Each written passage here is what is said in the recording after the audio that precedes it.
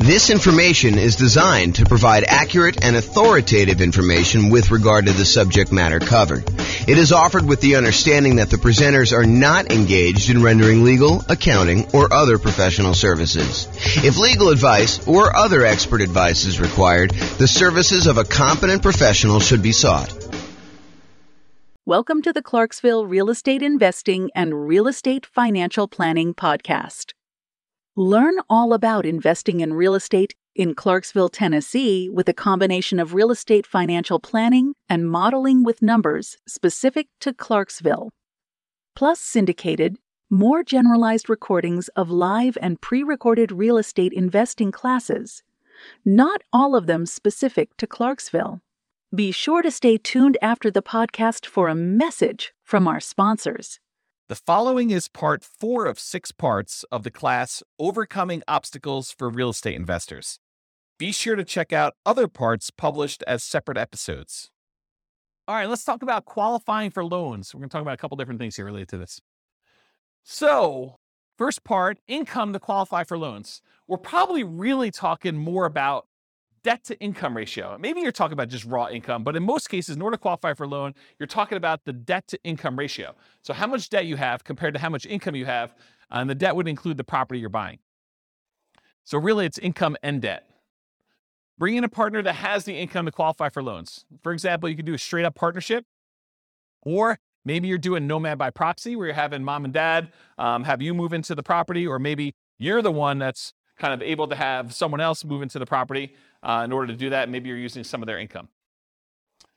Creative financing. So all the different creative financing strategies that don't require you to qualify, things like buying properties subject to, or buying properties on a lease option, or getting owner financing. A lot of these do not, just like by law, like it's not by law, but by like the way that the company does business, like the banks, they're not going to require a debt to income kind of qualification thing. You're dealing with an individual seller and it's all a negotiation. Some will, but a lot of them will not. So all the ones that do not require income qualification like those. You can improve or change your job. So you can do that in order to help qualify for loans. You can use a side hustle in order to increase your income. It's usually going to take a little while for the side hustle to count. Do you remember, Austin, how long it takes for a side hustle to count whether you can qualify for a loan? Is it like couple of paychecks, or is it a full year? Does it have to show up on your tax return? Yeah, I want to say it has to show up on your tax return, right? Talk to a lender. They'll tell you. House hacking your roommates, even if you're currently renting. So we talked about this earlier, I think in another section, but the idea that you could be renting yourself and get roommates, and that income can help you qualify for when you finally do go buy a property yourself. It's not instant. You can't do this. You can't get roommates for 2 weeks and then use that income. I think it has to show up on your tax return. But if you go and do that, that could actually help qualify you for being able to do your purchase on your next property. Then bring that roommate with you. Change how you're renting existing properties. So if you were getting regular rent on a property, maybe in order to qualify for your next property, you have to convert the ones to short-term rentals, have them done for a year or so. Or maybe you're doing lease options where you're getting slightly higher than market rent, or something like that in order to improve the economics and the income you're receiving on your property. And then finally, optimize or reduce personal expenses, especially those that factor into DTI. So maybe you're looking at your stuff and you're like, look, I've got this really high monthly payment bill, but it's really not that much left to pay off. I probably should pay that thing off to really improve my DTI if it's limiting me from getting my loan. And a good lender will be able to go look at all that stuff and help you decide, hey, look, if you've got $2,000, maybe you should pay off this one thing and get rid of that $80 a month payment you got or something like that. And then things like taxes too. If you go ahead and optimize your taxes, if you're constantly trying to make sure that your property taxes are minimized and your other income tax and stuff like that, that could actually help you qualify in some ways. Any questions on income to qualify for loans? Yeah.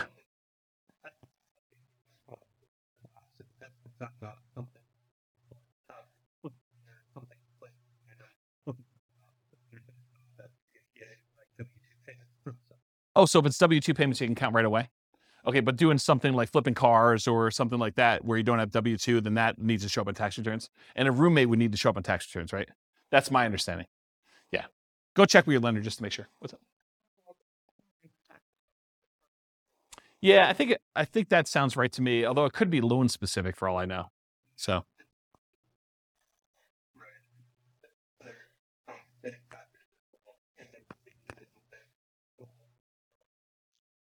So what was set off, Mike, is there could be bank overlays and there could be, compensating factors.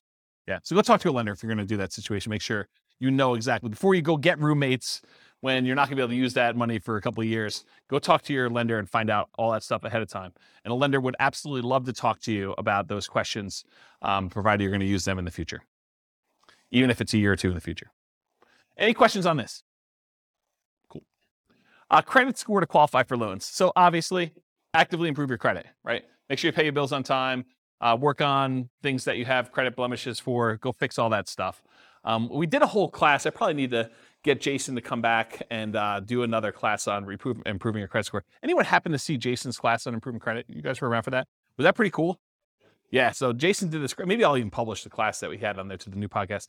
But Jason did this like ridiculously crazy deep dive into how to improve your credit, which was, I had low expectations going in, not because it was Jason, but just because it was like credit and like, I'm like, what can you do? But he had some really crazy, interesting stuff in there, which I was very surprised to hear about. So maybe I'll go publish that one. But actively improve your credit.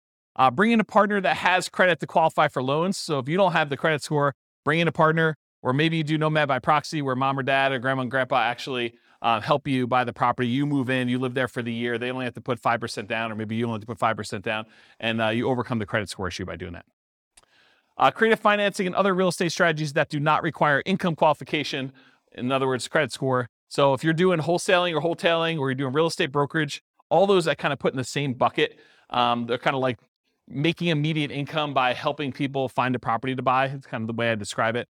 And depending on whether you're flipping your own personal property as a contract, wholesaling or wholetailing, or whether you have a real estate license and you're being paid a brokerage fee to represent one side of the party or act as a transaction broker and get paid a commission to do that. Those are the kind of two different variations of that.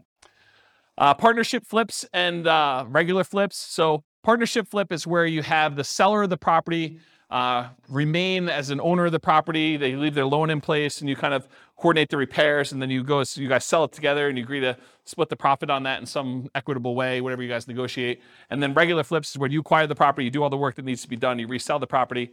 Sometimes you could do those with hard money loans where it's not required. If you're doing the partnership flip, there's no loan to get. So it's really the seller keeps the same thing, so you don't need a credit score at all. And when you're doing regular flips, it could be a hard money loan or something like that. Or you can pay cash. Already mentioned partnerships. We'll talk about that. Lease option family. So you agree to lease a property with the option to buy it. A lot of times those do not require a credit score in order to do those. Owner financing. And by lease option family, I mean lease option, lease purchase, rent to own, all those things in there, that kind of family thing. Any owner financing, seller may or may not require you to have a credit score, may not have a minimum credit score, may not require a credit score at all in order to do the loans for those. Buying properties subject to or on wrap financing. Those may not require a credit score at all. And then doing the option and option auction strategy, where you just get an option to buy the property, and then you do a 5-day bid sale in order to sell the property in 5 days with the option auction. Any questions on credit score? Oh. Yep. It would change theirs. Yeah, because it would show up on theirs. And depending on how you structure it, it may actually impact yours. Depends on how you structure the entity and what's happening. If you make an LLC and you go to a portfolio lender, it may not impact that at all. If you're not on the loan, the one signing for it. So, all right, any questions on this? Sweetness. Loan spots. So I'm not sure if you guys know this, but the number of spots has changed throughout the years from my understanding. But right now, I'm pretty sure you can have 10 loans on your credit report before you can no longer get conventional investor loans. You can still get owner-occupant loans. You can still buy a 5% down property with loan spot 11 or loan spot 12 or loan spot 13 as long as you can qualify. But for doing additional investor loans, they're not usually allowing you to do more than 10 loans. They won't allow you to do loan 11 or greater as an investor once you already have 10. So that's the way to describe it.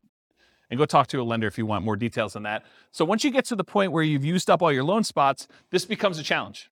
It becomes a challenge for a lot of folks. So how do you deal with this challenge? Well, one thing you can do is bring in a partner that has spots for loans. So do partnerships where you bring in loan partners and maybe you provide the down payment because maybe that's not a challenge for you. Or maybe you do Nomad by proxy and you have other people getting involved with those and buying the property that way. You could get portfolio loans. So this is the solution I think a lot of investors go to. They'll go to a a local bank that does portfolio loans, that they're not doing conventional financing, they're keeping the loans on their books, and they will allow you to do loans. Typically, the problem with those is most of the portfolio lenders that I know are not doing 30-year fixed rate financing. They're doing a 30-year term, but a lot of the loans are variable. And it could be, they're fixed for 5 years and then they become variable. But the challenge is that they're not 30-year fixed rate financing loans. The local company that I know that does a lot of portfolio loans, they do have a 15-year fixed rate financing loan.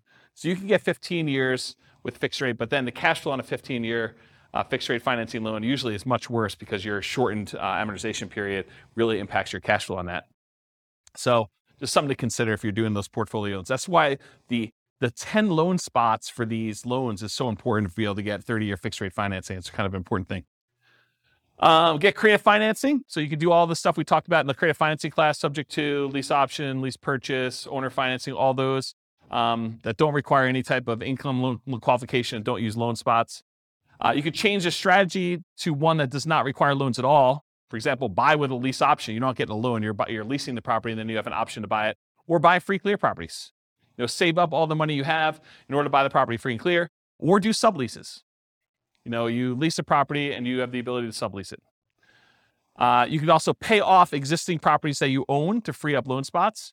So work toward paying off the property, maybe your lowest balance loan, so that it frees up a loan spot, and then you could use another 30-year financing spot to do that, then pay off another one, then acquire the next property. So you can sort of use this it's almost like the debt snowball, except I guess it is a debt snowball because it is debt, it's mortgage debt. So you're using all the properties and maybe extra income in order to pay off one loan, get it down, become free and clear. Then you only have 9 loans, and then you go buy your 10th property, and you kind of keep repeating this until you get the ones you need.